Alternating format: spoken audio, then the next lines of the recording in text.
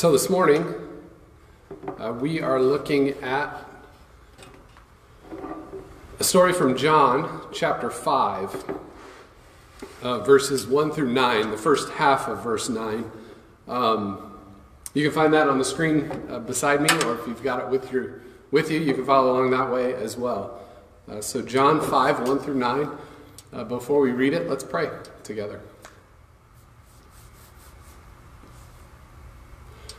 Father in heaven, we ask humbly that as we open up your word, as we hear it, as we think about it, as we enter into another Jesus story, that you would open us up, that you would help us to see the things that you'd like us to see, that you would help us to hear the things that you'd like us to hear.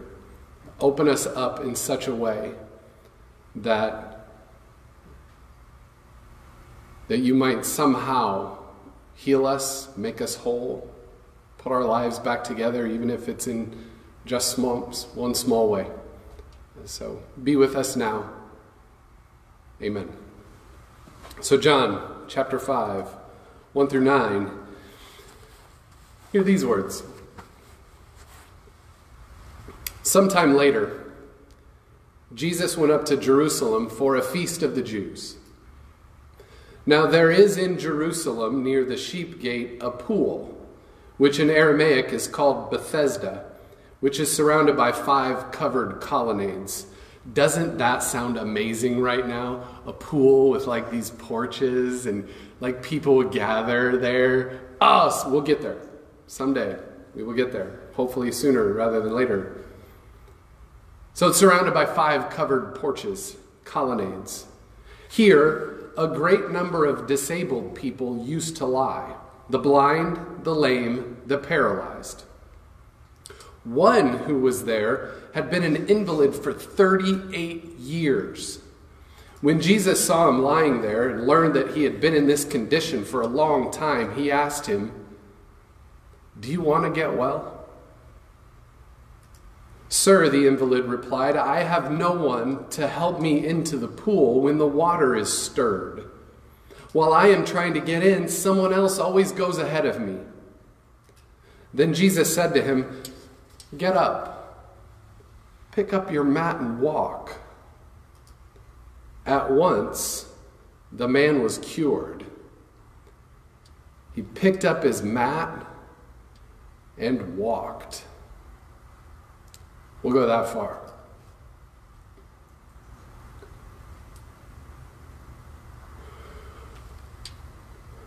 What kind of a story is that? Like really, it's a healing story, right? But it's a different kind of a healing story. It feels different. It feels odd to me. In fact, when I first read it over and over again, in fact, I was like, what kind of a story is this? It's a healing story, but it's a different kind of a healing story, and we'll get to why it's different maybe towards the end. But here's the deal. Usually when I read a story in the Bible, especially if it's about Jesus, I get done with it and I think to myself, man, that is so good. I'll even say it out loud. Like on Sunday mornings, we're all gathered together. I'll read a Jesus story and I'll be like, oh, so good. And some of you make fun of me for doing that. And I don't even care. It's just fine, right? It's all good. Because normally they're so good. But then, every once in a while, I come across a story and I'm like, I don't know what to do with this one. And this seems to be one of those stories. I don't know if I'm certain what to do with it. So I just want to get that out there right away. Just want to be honest about that. I'm really not sure I know what to do with this story. I read it and I think to myself, man, what is that all about? I'm not so sure I like that story. John, why did you put this story in there? There's probably a whole bunch of other stories that you could have included instead of this one. What are we supposed to learn from it? Like, what are we supposed to think here? How are we supposed to be transformed by this story? I have all sorts of different questions. And speaking of questions, it's the question that Jesus asks. That's the thing that has me so bothered about this story. Do you want to get well? Man, what kind of question is that? Do you want to get well? And normally Jesus asks really good questions. You'll find them all around the stories about him in the Bible. He asks all sorts of different questions that make you think, they make you ponder, they make you wonder. It's almost as if it opens up something inside of you and it brings you somewhere. It's almost like it's a doorway through which you can walk and you enter into a whole different realm of reality and you're like, oh, I never realized this before. He asks great questions. Questions like this: do you love me? It's a great question. Do I love you, Jesus? Another question: why are you so afraid? Good question. Why am I? Why am I so afraid? Another question: why do you have little faith? Do you still not understand? Oh, are you going to leave me too? And maybe my favorite question he asks: how long should I put up with you? That's a good question. How long should I put up with you? All good questions. They make you think. They make you wonder. They make you ponder. They open up something inside of you. But this one, do you want to get well? I don't know if I like that question. Because isn't the answer to that question really obvious? Do I want to get well? Do you want to get well? So let's talk about the story. First, let's get the setting. So Jesus is in Jerusalem with his disciples for a feast of the Jews. We're not sure which feast it was. John doesn't tell us, so it probably doesn't matter. So they're near a pool by the sheep gate, which is the sheep gate pool, and it's surrounded by 5 covered colonnades. Now, it seems to have been a gathering place for all kinds of different people who are chronically ill or sick or disabled. John calls them the blind, the lame, the paralyzed, which is probably just the beginning of a long list of all sorts of different things that people are dealing with. And apparently, rumor or legend or tradition at the time taught that an angel would come at random times and disturb the water, giving it healing properties. And then the first person to jump in the pool after it has been disturbed, well, they would just be healed, just like that. Right?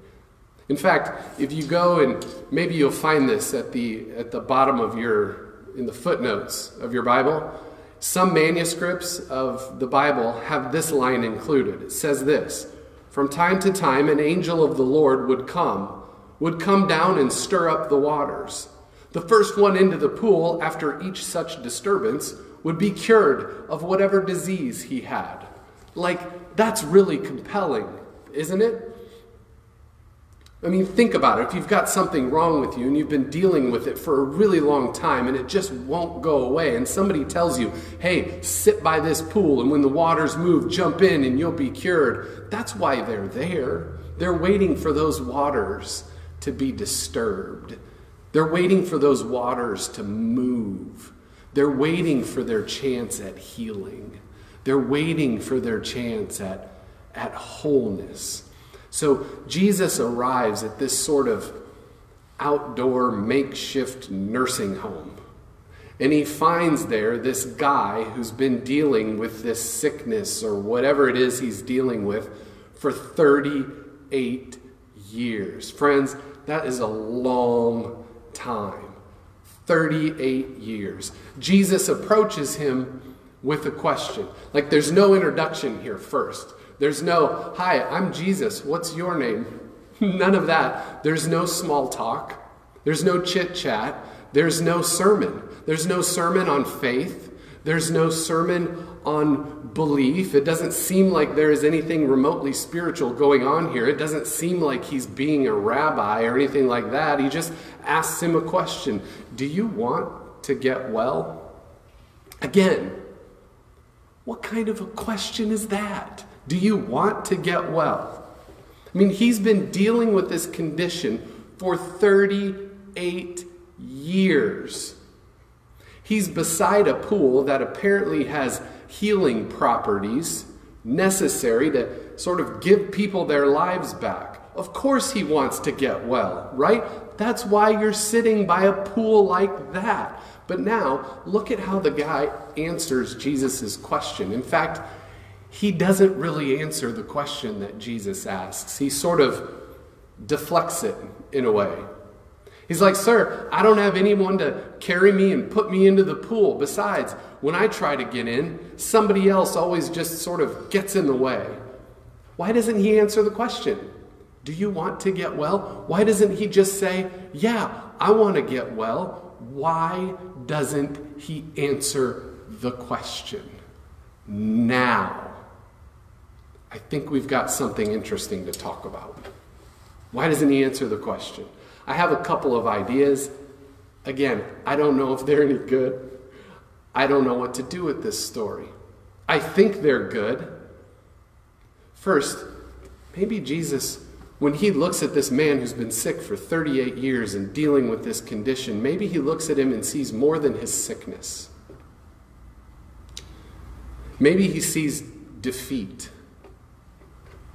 Maybe he sees resignation. Maybe he sees psychological and spiritual stagnation. Maybe he sees a man who has no hope. A man who's sort of just given up. A man who's given in to futility. Maybe that's why he doesn't answer Jesus' question, "Do you want to get well?" I mean, you've been there, right? You've given in to futility. I know I have. I mean, it's easy to be cynical. It's easy to look out at the world and all the things that are wrong out there and think to ourselves, the whole thing is sick. Like, it's just the way things are, and why would we ever want to go and fix it? Nothing we do works. I mean, we've tried all sorts of things to make things right in the world. We've tried violence. That doesn't work. That just escalates things every single time and makes things worse. Like war, it never ends. Once one war, it just changes venues, right? Once one war is done, another one pops up over here, and once that's done, another conflict pops up over here. It's like whack-a-mole on a global scale. It just doesn't work. Crime and corruption, that doesn't go away. Poverty, still around. Like, we can do things for a while to make things a little bit better and alleviate some of that poverty, but eventually it just comes back. And what about this one? Once we find a cure for one disease,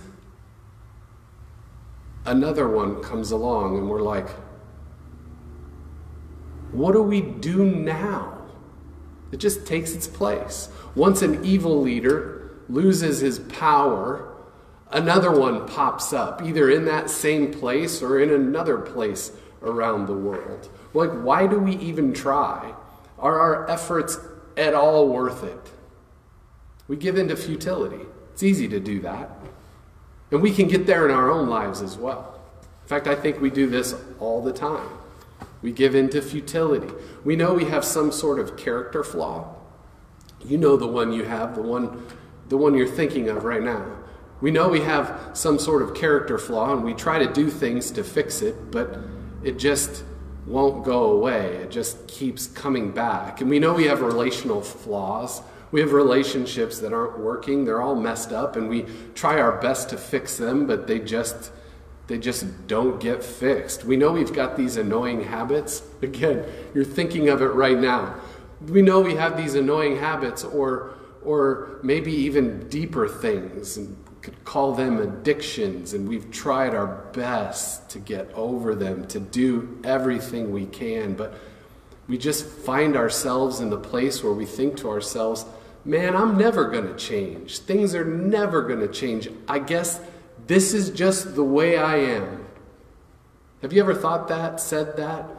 We give in. We give up. Maybe you're there right now.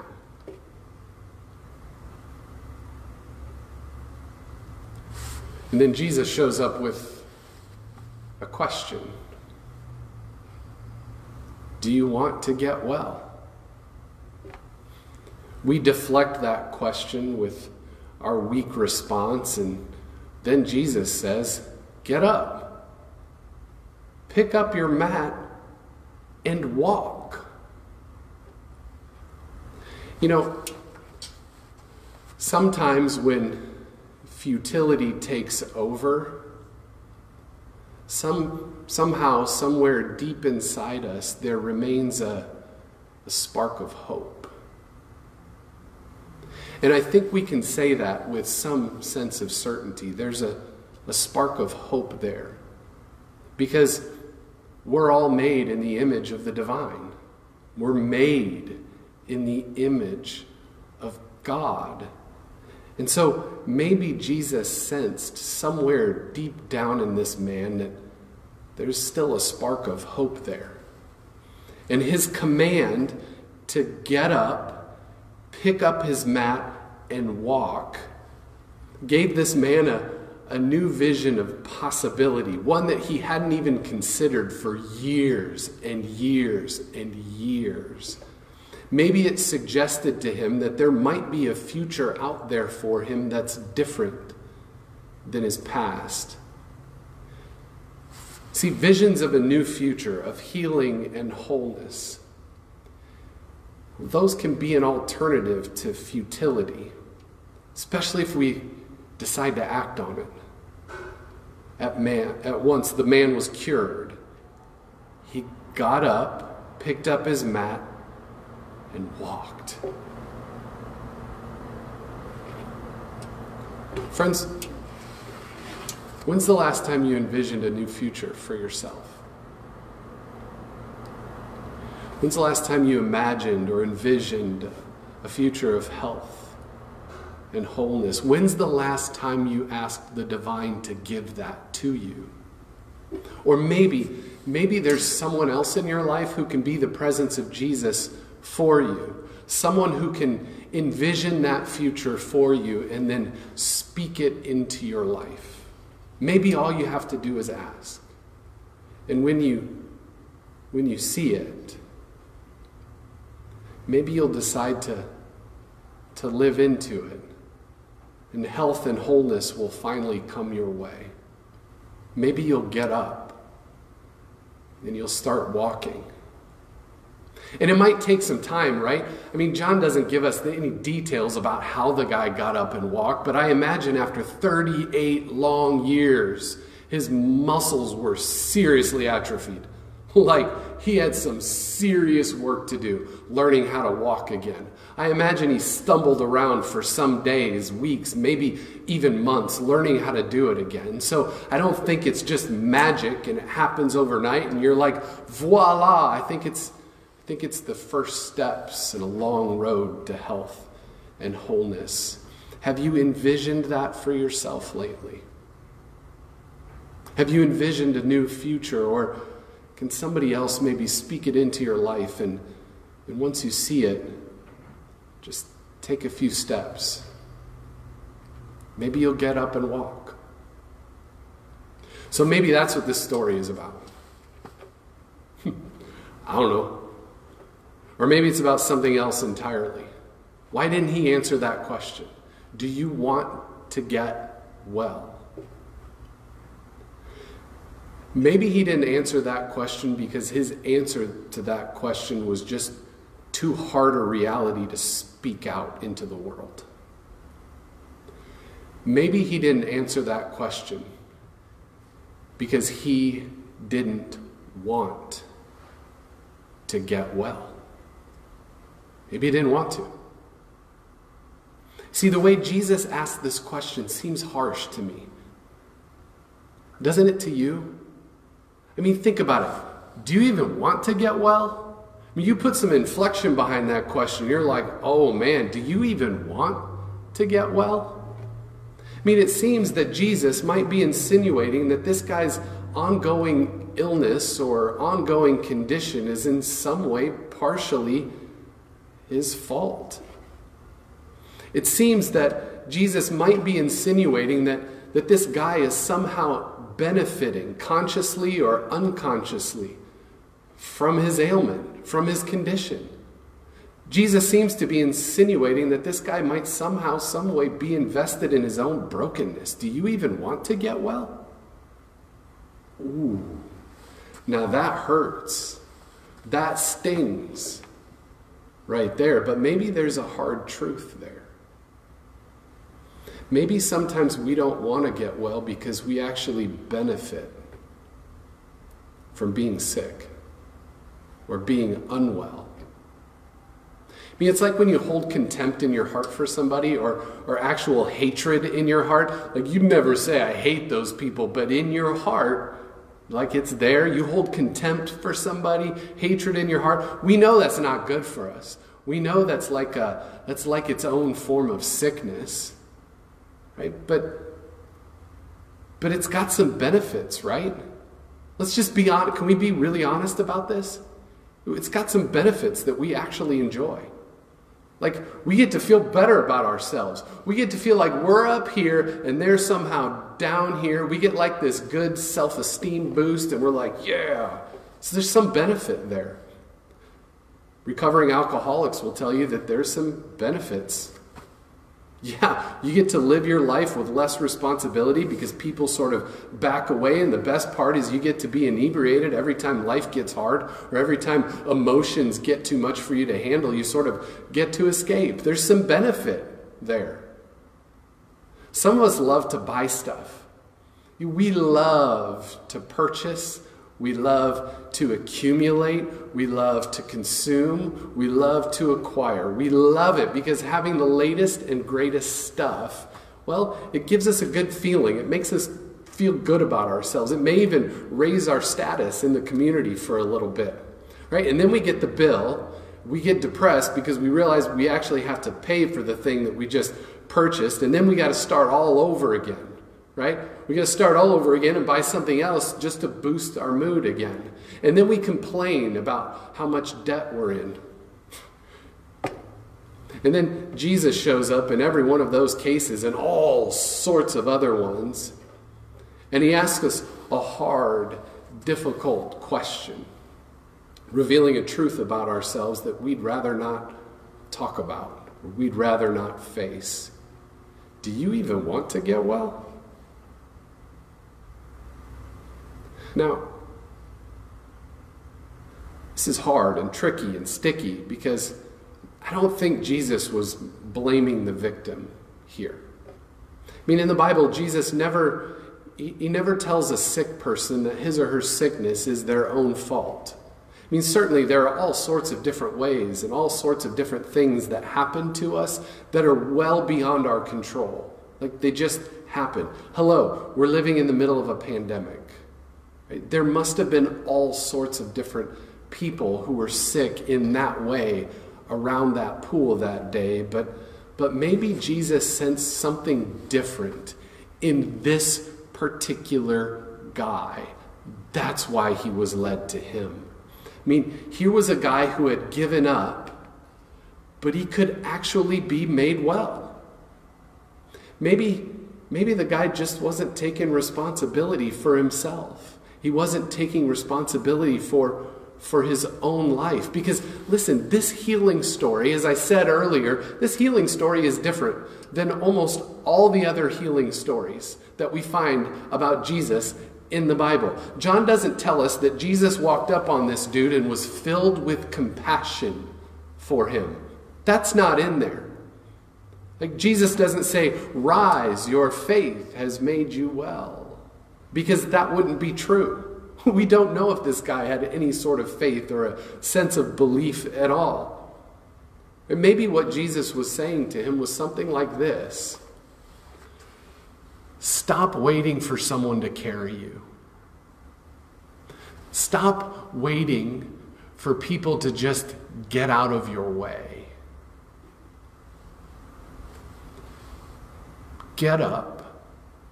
Pick up your mat and walk. Because you can.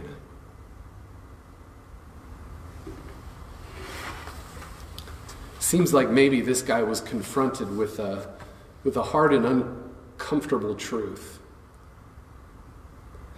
May not have felt good at the time, but it eventually set him free. He was healed, and maybe this story has less to do with this guy's desire to be healed and more to do with God's desire to see him healed. Again, I don't know. One last thought. The stories about Jesus in this book reveal to us that Jesus is always in the business of making things new and people well. It's just who he is. It's like intrinsic to his very being, his very nature. The question, do you want to get well? I think is a question that he'll always ask us. He'll always ask us because his desire is for our wholeness. It's for our freedom. It's for our thriving. It's for our flourishing. He wants to deliver us from our past, from our baggage, from our fear, from our laziness even. Jesus wants us to want that too. Do you want to get well? Do you? What's your answer to that question? Do you want to get well? What's Jesus want, you think? I'll give you a hint. He wants you to answer that question like this. Yeah, I really, really want to get well. I'm ready for it. Help me. Let's pray. God, thank you for this weird, quirky little story that we find in here that maybe we don't know what to do with. Thank you, Spirit of God, for showing up and doing whatever it is you do when we read stories like this. And we ask, oh God, that you'd touch us, that you'd move us, that you'd heal us in all of the ways that we need it. Help us, oh God, if we're stuck with this sense of futility that we've given in. Give us a vision of the future that can change our present. And God, if there's something we can do, help us to admit that we actually benefit. That people actually treat us differently because, well, we're somehow not well and we get stuff from it. Help us to let go of that so that we can live into this new reality and actually step into healing and wholeness with your help. Come be with us, Jesus. We need you. It's in your name that we pray. Amen.